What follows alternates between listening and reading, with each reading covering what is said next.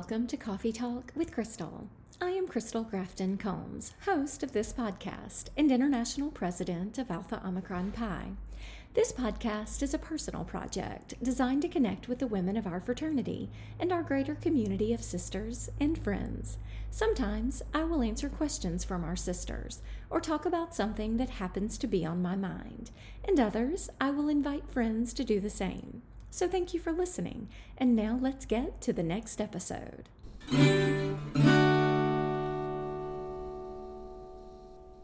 A very special announcement was shared in January regarding our 2021 International Convention, specifically that this event will be a virtual event for the first time in our fraternity's history. Immediately upon its release, my phone began to chime with alerts and notifications. In those first few hours, and even days, one of the questions I received most was, how do you really feel about having a virtual convention? As you can imagine, this decision was not an easy one to make. Convention holds such a special place in the hearts of so many of our sisters. For some of us, it is the only time that we see many of our sisters from across the United States and Canada in person. For others, it is the opportunity to reconnect to our sisterhood and refresh in a way that otherwise cannot be matched. For me, it is both. I love everything about convention. The early mornings, the late nights, even the business sessions. I love the opportunity to see my sisters and hug them, catching up on all things life as we share a meal together during a banquet, or find one another in the hallways as we are walking to or from an educational session. In fact, for the last several conventions, I have enjoyed sharing a table with two of my Canadian sisters for the Panhellenic Luncheon.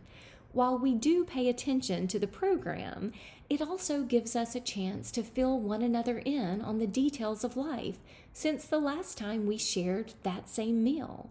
It has become a bit of a tradition, and it's one that I hope to hold on to, even if we have to get a little bit creative this year. Meals aside, I love the keynote speakers. I always walk away inspired, every single time. There always seems to be at least one takeaway that I know will make me a better leader and a better sister.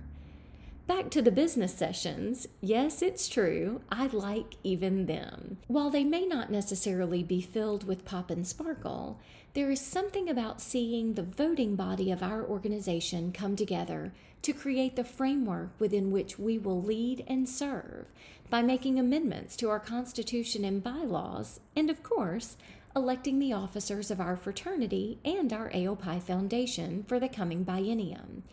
I find it to be both humbling and exciting. But of course, we must not forget the pop and sparkle. This includes our awards. I love everything about awards season. I love writing them for sisters who I believe should be recognized for their service and dedication to our fraternity. As a member of our executive board, I love the opportunity to participate in the selection of some of our awards recipients. I especially love watching the faces of our members as they realize that the award being announced is for their chapter or a chapter sister. One of my favorite convention photos of all time was when I had the honor of announcing some of the Rose Awards being given out one evening. I happened to see the face of a recipient just as she realized I was talking about her, and the smile on my own face was so genuine and real, and happened to be captured by the convention photographer. To me, the excitement of that moment is beyond measure. The same is true when the named awards are handed out each year. I love the cheers of celebration and happiness that can be seen and heard, and even felt in the room. This is particularly true for our Stella George Stern Perry Award. I hope I never forget the moment when my name was called all those years ago. To this day, I shed a tear at every Perry Award announcement. And of course, there is always the excitement that comes with planning my wardrobe. For those who may not know, my daily wardrobe is pretty standard. I work in a dental office, so I am in comfortable scrubs and tennis shoes on most days, with my hair pulled up into a ponytail and minimal makeup. I think this is one of the reasons that I love dressing up so much, especially when it comes to convention. And when it does come to convention, I begin planning on the plane ride home at the beginning of each biennium. Yes, 2 years in advance. And on that note, so many have asked me about my rose banquet dress.